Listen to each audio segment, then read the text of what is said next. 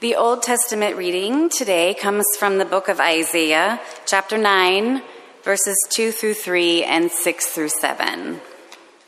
The people walking in darkness have seen a great light. On those living in the land of deep darkness, a light has dawned. You have enlarged the nation and increased their joy. They rejoice before you as people rejoice at the harvest, as warriors rejoice when dividing the plunder. For to us a child is born, to us a child is given, and the government will be on his shoulders, and he will be called Wonderful Counselor, Mighty God, Everlasting Father, Prince of Peace. Of the greatness of his government and peace, there will be no end. He will reign on David's throne and over his kingdom, establishing and upholding it with justice and righteousness from that time on and forever. The zeal of the Lord God Almighty will accomplish this. This is the word of the Lord.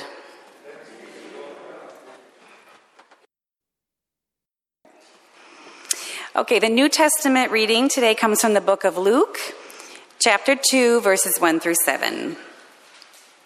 In those days, Caesar Augustus issued a decree that a census should be taken of the entire Roman world.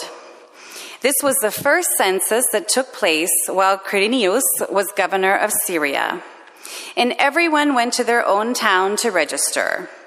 So Joseph also went up from the town of Nazareth in Galilee to Judea, to Bethlehem, the town of David, because he belonged to the house and line of David. He went there to register with Mary, who was pledged to be married to him and was expecting a child. While they were there, the time came for the baby to be born, and she gave birth to her firstborn, a son. She wrapped him in cloths and placed him in a manger because there was no guest room available for them. This, too, is the word of the Lord.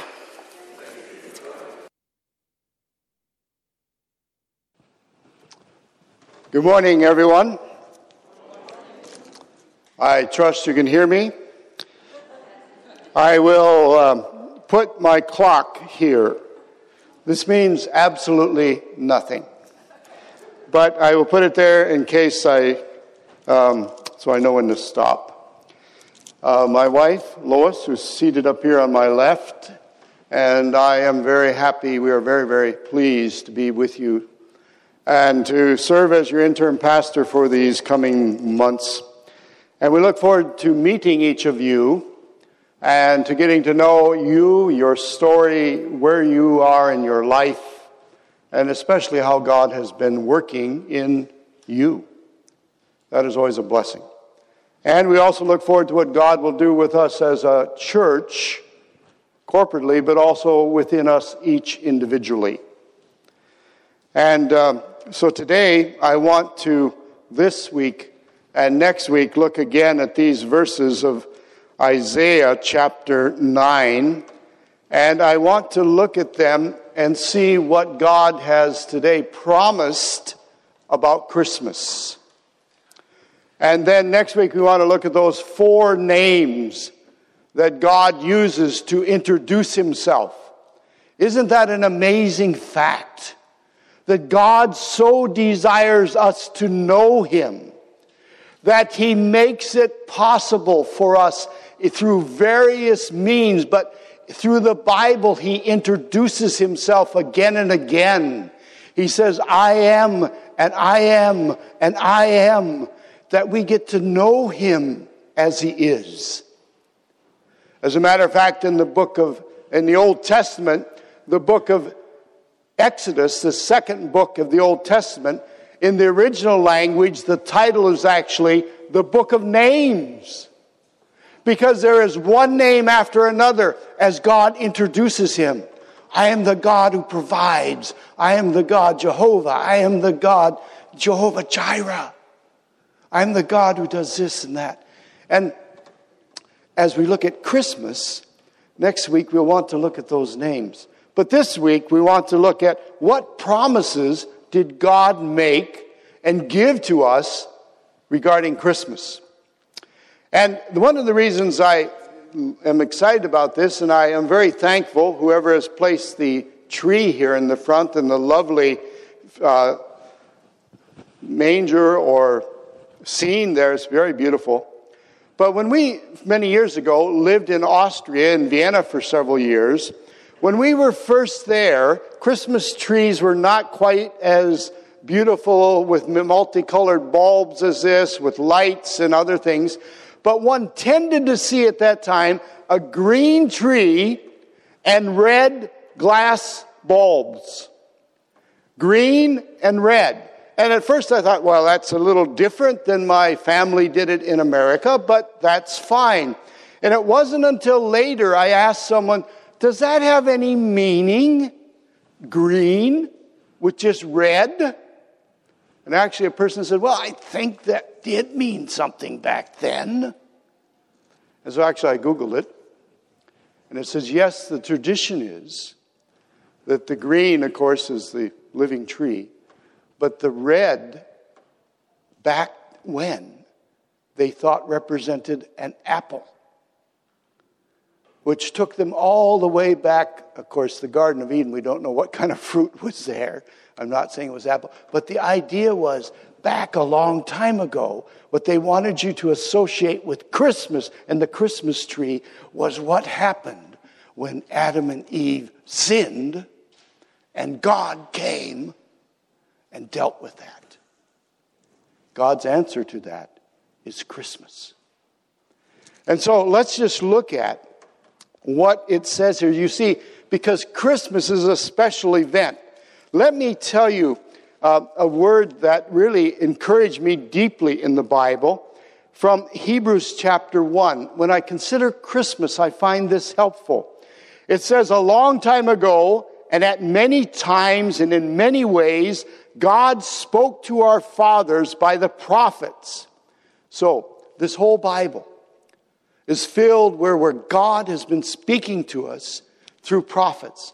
But then he said, goes on and it continues and says, but in these last days, he has spoken to us by or in his Son. And actually, in the original, it just says, he has spoken to us, Son. You see, before, he spoke through the prophets. And we're going to read those verses, what Isaiah said. But at Christmas, it's as if there were not enough words for God to say what he wanted to say. And when words were no longer enough. Have you ever been in that situation of life? When you deeply wanted to express something and there were not enough words to say what you wanted to say? The Bible tells us at that moment, God the Father sent and in that way spoke through Jesus Christ. That we might see and we might understand what he is sharing with us and what he wants us to know. Well, what are the main promises in Isaiah chapter 9? The first verses we read, verses 2 and 3, contain a promise. And basically in these verses I find two promises of God. The first promise is that Christmas is going to be all about light coming into darkness. And the second promise is all going to be about God giving you and me a gift. Light and a gift. Now, let's see what it says. And it says here in verse 2, the people who have walked in darkness have seen a great light. Those who dwelt in a land of deep darkness, on them the light has shone. You see, in that time when Jesus came, it was a dark time. And I don't know about you, but I found 2021 not to be simple. Somewhat difficult, actually. And I found many of my friends who have bits of anxiety, not really knowing what one should, what one shouldn't do. How do I react to this? How do I trust God in the midst of this? How am I a Christian within the society that God has placed me? Trusting God and yet doing all of my things that I should. You know, in these days, and it's a very important thing that we also think about, what does it mean for the light of God to come into this setting? In 2021, I think that we have found that life is incredibly fragile. And we need to be aware of what God is doing and how God is working. But the result, think about the result of light coming into darkness. One of the things in the last church we were at, it was in a smaller town, nothing large and gorgeous like you live in Zurich. It had its, of course, benefits. But as we look and as we lived there, very frequently I would walk downtown. And I remember one day coming into the post office, and as I was in the post office, a man started to pass me, and then all of a sudden he said, "Oh, aren't you the pastor of that church up on the hill?" And I said, "Oh, yes, I am." And he introduced himself. He happened to be the father of one of the ladies who went to our church, and she and her husband. And then he said, "Oh, yes, it's really good. That's good, and that's good." And then he said something like this, and he said, "Before, they were like this, and now they are like this." And I remember, you see, light of God had come into their lives. And even the father, who was not a believing person, could see that they had been here. And now, with the light of God, had changed them in God saving and living in them and changing them from the inside out. Now they were different. I remember doing a funeral for a dear friend who was one of the greatest guitarists I had ever listened to. And at the funeral, we had a time when people could share a good memory. And I remember the man standing up and saying, "I knew this man before, and he was like this." And then he came to church and he found God. And he said, "I don't understand everything about God, but what I do understand, he was like this. And after that, he's like this." The light has come. You see, and it changes us. You see, chapter 2 of Luke, which we read, contains the historical happening. There was a day when this prophecy that Isaiah said will happen, it did. He came. And he did that. But I want to read to you also from John chapter 1, where it talks to us not only about the physical happening, but what spiritually happened that day. It says, "In the beginning, the Word, and the Word was with God, and the Word was God. And he was in the beginning with God, and all things were made through him, and without him was not anything made that was made." Now listen carefully, verse 4. "And in him was life, and the life was the light of men." And then the writer takes us right back to Isaiah when he says, "And the light shines in darkness, and the darkness will not overcome it." So what physically, Jesus came, as we see this depiction here, and he was born, God coming in the person of Jesus Christ. That was the physical, historical event. But what happened spiritually was the very life of God came in that light. And that light came into a dark world. And that light, through his working, comes into our lives. Now, you say, "Well, that's nice." But you see, it goes even further, doesn't it? In the Gospel of John, Jesus himself will say, "I am the light of the world." He says it twice. In chapter 8, he says, "I am the light of the world." And then he refers back in his next comment to Isaiah. And he says, "And he who follows me will not walk in darkness, but will walk in the light of God." Wow. And the context of that is that there has just been a lady caught in adultery, who the Pharisees, the religious people, have brought to Jesus, and they are testing him to see, will he condemn her? And then they can get after him because of his lack of character and forgiveness? Or will he say it doesn't matter, and then they can get after him because he has not obeyed the law of Moses? And you remember the account where it says he stooped over and he wrote in the dirt. Now, I like in some of the German translations, they said, and then as he was writing, the older men left first. Those old geezers like me. We were the first to go. Why? I don't know what he wrote. We do not know. It does not tell us expressly. But somehow God began to convict them. And when you have lived longer, you realize there are many, many more things that we need God to put in shape in our life. But then it's an amazing thing. You see, this one who's the light, the life of God, the light of the world, he says to the woman, after everyone is gone. Actually, and the fact is, you had the woman caught.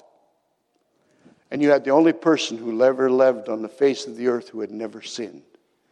Jesus had fulfilled his own requirement. He was the only person there worthy to pick up the stone and begin the process. But what did he say to her? Woman, where are those who have condemned you? She said, Lord, they're all gone. And he turned to her and said, I do not condemn you either, but go and sin no more.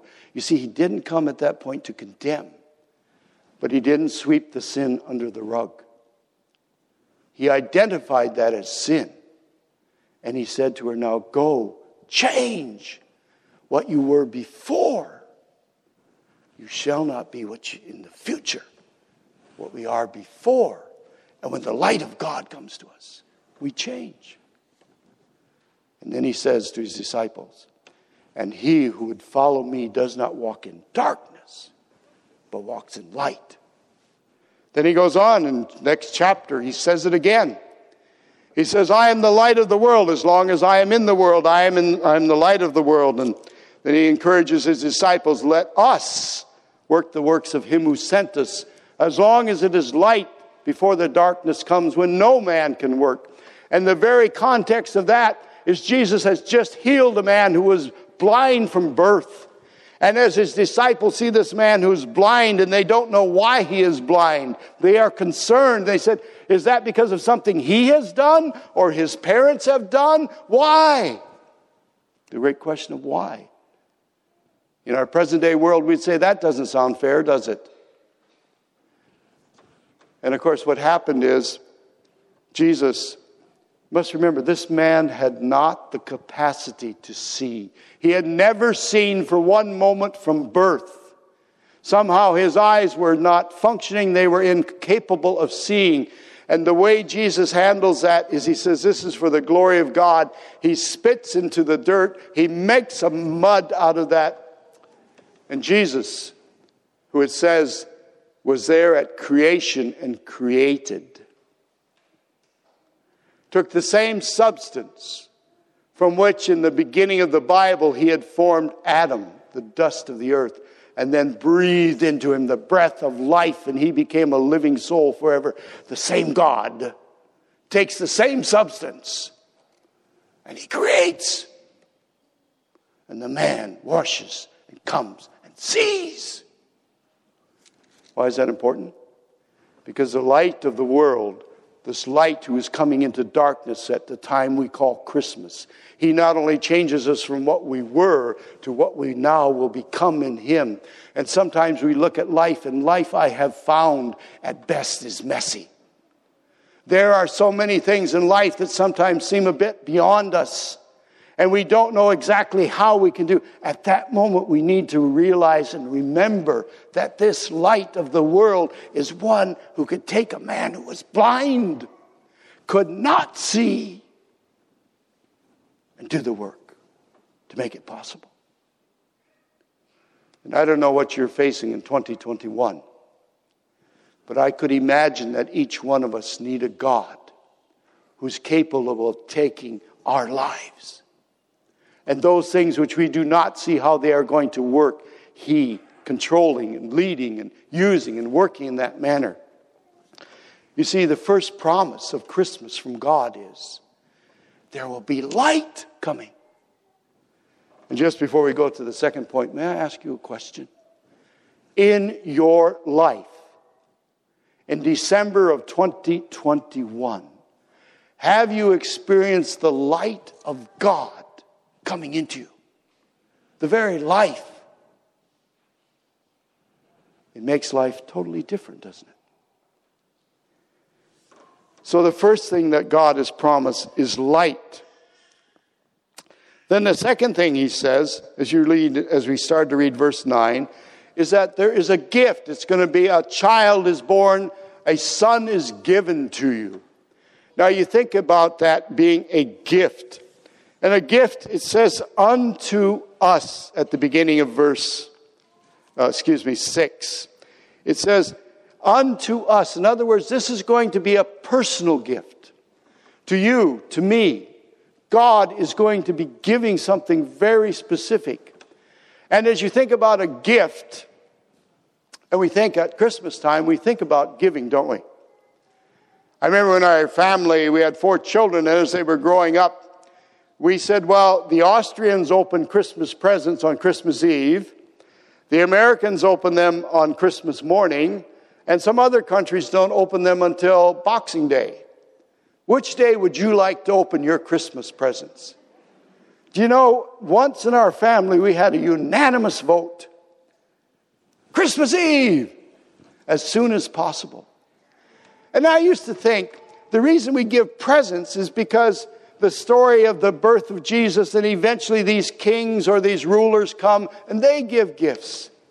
But actually the prophet Isaiah tells us the great gift of Christmas is God giving Jesus to you and me. That's the great gift of Christmas. That is what Christmas is all about.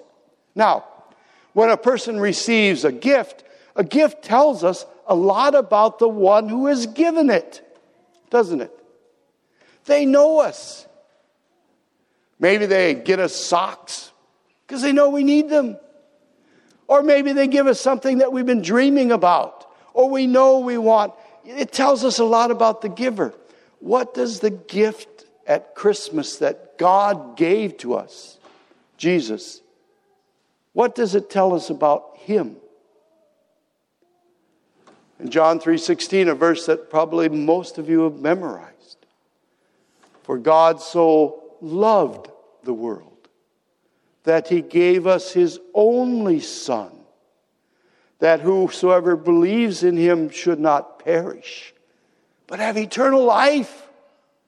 He didn't send him into the world to condemn the world, but that the world through him might be saved. Again and again, the same idea. God gives with the purpose of working in our heart and life. You know, the great other thing about a present, so the first thing about Christmas, it's light of God coming.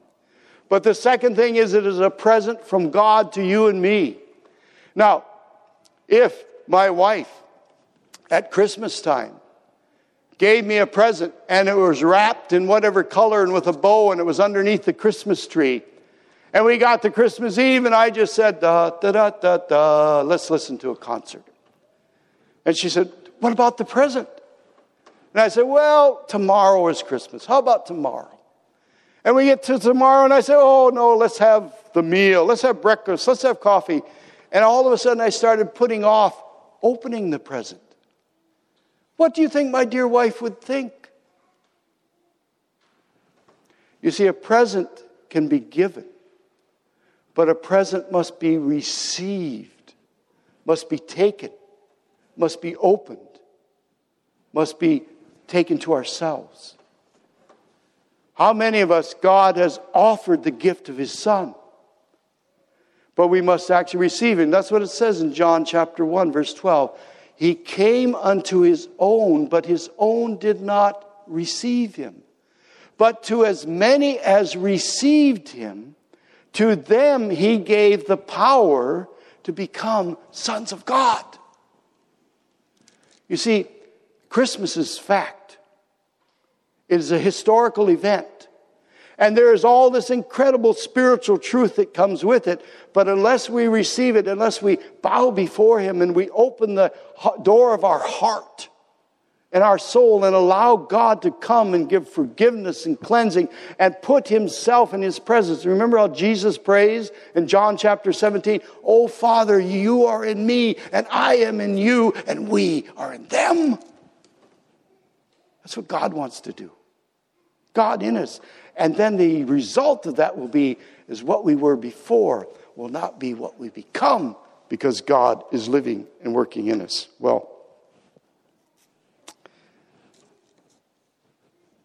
have you actually taken the gift that God has given at Christmas? Because He says that is life. And as many as received Him, to them He gave the power to become the children of God. That we know we have that relationship with God in our hearts and in our lives. You know, Christmas is an amazing time. And I'm thankful we are coming to it. But let's just stop. And could you this week, as you go home, maybe take a moment over a cup of tea or coffee or whatever, and could you just write down, here are moments in my life when I have seen the light of God begin to show me things, begin to teach me. You know, sometimes I find the light of God, it's like God coming into our home and into our life. I find the light of God works very much like children who come home to your house. You know, friends and neighbors come, and if you invite them in, they will use the kitchen. They will use maybe where you eat at a table, and should they need the bathroom, they will use that.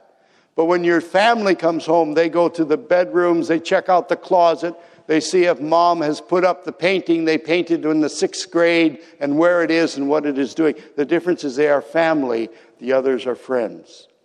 God has invited us into His family, and the way the light of God works, very frequently you'll find God knocking on the door of our heart and life, maybe in areas where we need the healing, the forgiveness, the working of God. Some of those things may be painful, and we may have even hung a no trespassing sign on the doorknob, but we will hear the Spirit of God knocking and the light of God wanting to come in, not to condemn us, but to free us and forgive us and to move in strength, that we would have the light of God within us. That's Christmas. And that is what God has promised to give us. So my prayer for you is that this Christmas you will experience the light of God and you will know the gift of God in Jesus Christ.